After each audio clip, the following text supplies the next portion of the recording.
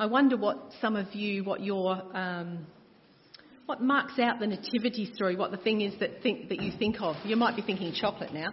That might be quite a distraction as you think about the Christmas story. But what marks it out for you? What's the thing that's the standout element? And for many people, it's the humbleness of the situation. We're going to take a look at this nativity story this morning. A brief look. I know that you're hoping that it's brief. I'm hoping it's brief for your sake. And when we think about this humbleness of Christ's birth, the basics, the lack of facilities when Mary gave birth, we can think about the story of the shepherds. They're cold, maybe dirty, perhaps hungry, huddled around a fire out in the fields. So smelly from their work, hungry. Maybe Joseph and Mary were exactly the same. Cold, hungry, perhaps. I mean, if the inns were full, perhaps there wasn't a lot of food around with the amount of travellers for the census. Mary racked with labour pains. Joseph going, what do I do here? I doubt that it was the time when the men acted as midwives. So I just wonder, about this humbleness and the lack of preparedness. The scripture tells us that when the time came, she gave birth. Now, I don't know if that means that it was her natural time to give birth or whether it's her time because it was God's timing for her to give birth at that time in that place. So perhaps she was premature. I know that when we came back from overseas on home assignment in 2002, I was 7 months pregnant and I was not prepared in terms of giving birth. Emotionally I was prepared, but in terms of the things one normally has ready, especially like say for the first child, everything's ready weeks in advance, laid out, pre-washed, the whole thing. There's a few nods of mums going on. But with our third child, we'd come back from overseas. I was 7 months pregnant and I had bought no baby clothes. I hardly had any maternity clothes. I did have a couple of bags of things I hadn't sorted through from a sister-in-law. And I was not prepared, and in the middle of one night, I had some significant labour pains, and I thought, oh, this is a problem, because I have nothing organised. I don't know where the local hospital is, nothing. But thankfully, those were false alarm. It settled down, and then we moved on to my mum in South Australia, and I still was not prepared, and I went into labour properly. It was a Sunday without the shops open, so there was no last-minute dash to the shops, so there was no things laid out. And I think of this story with Mary. I doubt that she had the nappy bag packed before she went on the journey with the grow suits pre-washed, the lovely blue cloth, so that she could have the good baby pictures after the birth. So how prepared were Mary and Joseph? And although this does mark it as a humble start, there's more to this story because it really isn't the start. And we've been talking about that over the recent weeks. Christmas start to finish. This story is not the real beginning. The real beginning came before time itself, when God the Father, the Son and the Spirit existed, and God had a plan, and God was prepared, and God gave prophecy. We've had all these things over recent weeks. And here in this smaller part, this vignette of the greater history, we have the climax or the peak. If we can take Sean's hiking analogy, if you were listening in or you were here a couple of weeks ago, and we have the arrival. So Sean used this analogy of hiking to the peak of a mountain, but it seems to me that Christ is the peak because when we reach the top of the mountain, his birth, his life, his death, his resurrection, it's both a destination and a starting point. And when we get to the peak of a mountain, as Sean said, we look out over the panorama, we get the proper perspective and the right view. And so for me, I trust for you that Jesus is that mountain peak. But it's an arrival, it's not the final destination, because here we get to move on. When we have that new perspective, when we're in Christ, we are moving on, changed, and we start out our journey as new creations, but we're homeward bound. So for a short time this morning, we're going to put aside the humble start aspect of the Nativity, and we're looking and we're focusing on the glory that's evident in the story. It's a birth arrival, it's a birth announcement, but unlike any other. And the birth of a child is very special, but this particular one is glorious. It is supernatural. God became man. The glory of God shines in the fields. An angelic choir gives a praise concert for the shepherds. A virgin gives birth at a particular place, at a particular time, to fulfill prophecy and the promise of God. And the glory is a demonstration of God. And the child is God in human form. So when we encounter God in his glory, we're challenged and we're changed. And we're going to read the story because it's important for us to come to God's word and see what it says to us. And though it's familiar, I'd like you to follow along as we read this story from Luke chapter 2. And we're going to read from verse 1 through to verse 20. The birth of Jesus. In those days, Caesar Augustus issued a decree that a census should be taken of the entire Roman world. This was the first census that took place while Quirinius was governor of Syria, and everyone went to his own town to register. So Joseph also went up from the town of Nazareth in Galilee to Judea, to Bethlehem, the town of David, because he belonged to the house and line of David. He went there to register with Mary, who was pledged to be married to him and was expecting a child. While they were there, the time came for the baby to be born, and she gave birth to her firstborn, a son. She wrapped him in cloths and placed him in a manger because there was no room for them in the inn. And there were shepherds living out in the fields nearby, keeping watch over their flocks at night. An angel of the Lord appeared to them, and the glory of the Lord shone around them, and they were terrified. But the angel said to them, "Do not be afraid. I bring you good news of great joy that will be for all people. Today in the town of David, a Saviour has been born to you. He is Christ the Lord. This will be a sign to you. You will find a baby wrapped in cloths and lying in a manger." Suddenly a great company of the heavenly host appeared with the angel, praising God and saying, "Glory to God in the highest, and on earth peace to men on whom his favour rests." When the angels had left them and gone into heaven, the shepherds said to one another, "Let's go to Bethlehem and see this thing that has happened, which the Lord has told us about." So they hurried off and found Mary and Joseph and the baby who was lying in the manger.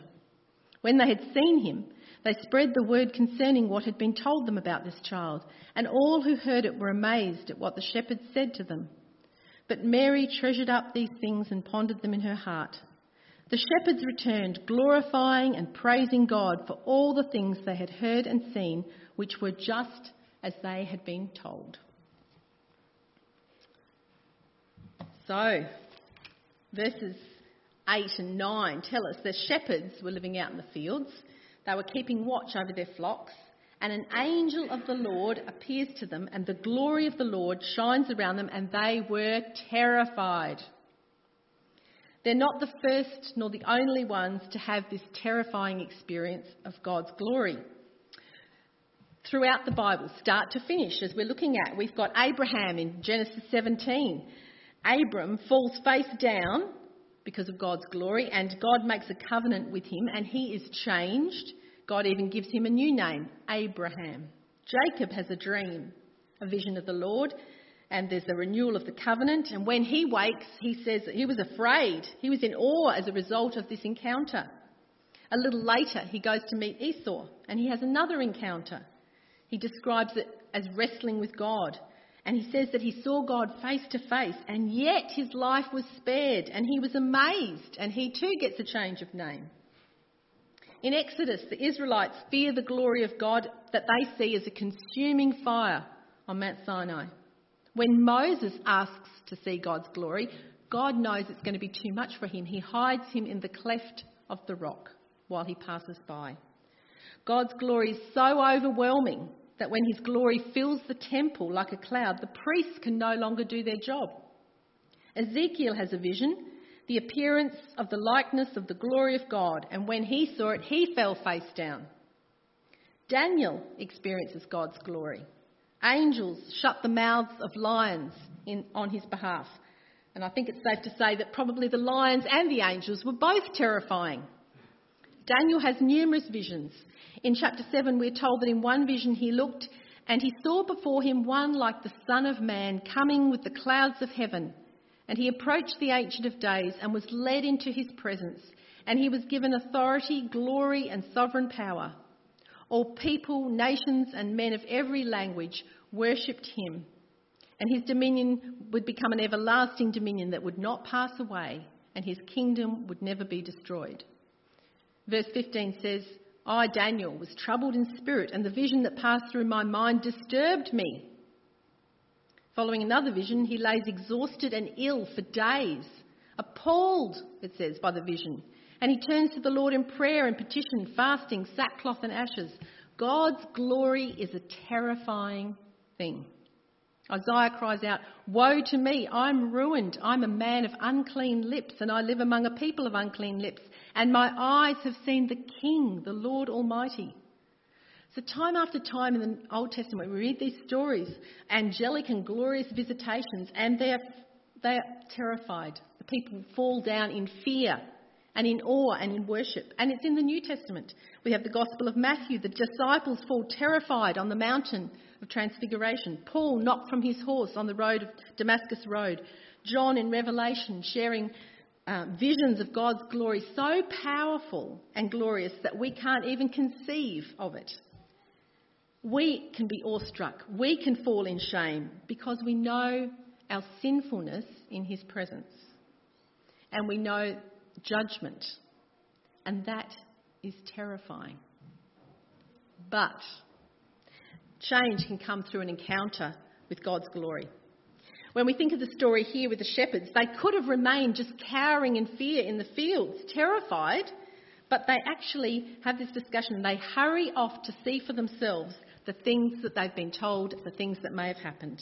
And they encourage one another to seek out truth, to discover the sun being the radiance of God's glory, the exact representation of his being, according to Hebrews 1:3.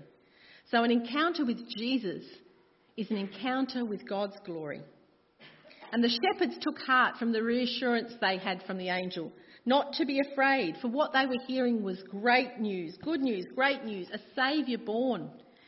And I don't know, we don't get the stories, all the details, as the Bible says, we can't know every little thing. How did they go? How did they find this child? Did they go and listen for baby, go along listening at the doors? Is there a baby cry here? Did they stop people in the street who were there for the census? I mean, there was a lot of strangers around, so maybe they wouldn't have known. How did they find the child? We don't know all the details. But they were looking for the sign of a baby wrapped in cloths lying in a manger. As if an angelic choir is not enough, the sign is a baby wrapped in cloths. So this encounter with God's glory leads them to seek the Christ child, the reality and the person of God's glory. And like the Old Testament characters who encountered God in his glory, or were led to experience him through a demonstration of his glory, or the shepherds, we are exposed to all sorts of instances of God's glory if we open our eyes to see it. There's an old hymn that says, open my eyes that I might see glimpses of truth thou hast for me. And verse 2 goes on to say, open my ears that I might hear voices of truth. And verse 3 and 4 speak of open mouths and open minds.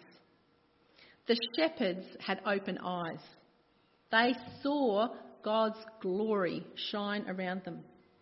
And they had open ears. They heard angelic voices singing truth and God's praise. And after they encounter God in Christ, they are changed. And they have open mouths to share the message. God's glory can lead us to an encounter with the true God in Christ, his Son Jesus. And when we do that, we are changed. I'm no longer the person I was before I encountered Christ. Then I was lost and seeking meaning, but as I encountered Christ, I had found meaning and purpose and hope in life. And God's glory is all around us. The beauty of creation, the kindness of people, the very gift of life itself. I encourage you to open your eyes this morning to look for God's glory. And do not be afraid. It is good news of great joy. A Saviour was born. Be open to an encounter with Jesus. An encounter with the reality of God's Son that will change you. And changed by that encounter, God's glory will no longer be terrifying. It will be grace and truth and joy to you as it has been to me. In 2 Corinthians, we're told that we are now, when we're in Christ, when we are changed by our encounter with Christ, we are with unveiled faces, reflecting the Lord's glory and being transformed into his likeness with ever-increasing glory which comes from the Lord who is the Spirit. His glory is no longer terrifying prospect. Judgment's removed. Christ has paid the wages of sin. Death is no longer our end. When we're in Christ, we're transformed into new beings. And we can return, as maybe the shepherds did, to our lives, but we are changed people. And we now add to the glory of God. We now add to the praise.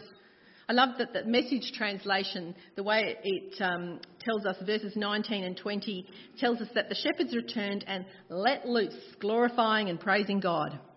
And I think that's something we maybe need to do more. Let loose with glorifying him.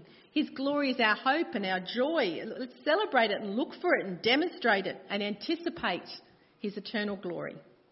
That's to glorify God. And to quote John Piper, this act of glorifying is showing God to be glorious, great, beautiful, valuable, wise, strong, good, loving, just, holy, merciful, gracious and satisfying. So that to glorify is to make clear to others what God is like, so as to seek their praise and admiration of him, so that they may join in seeking to show how great he is. This is our mission, as it was for the shepherds.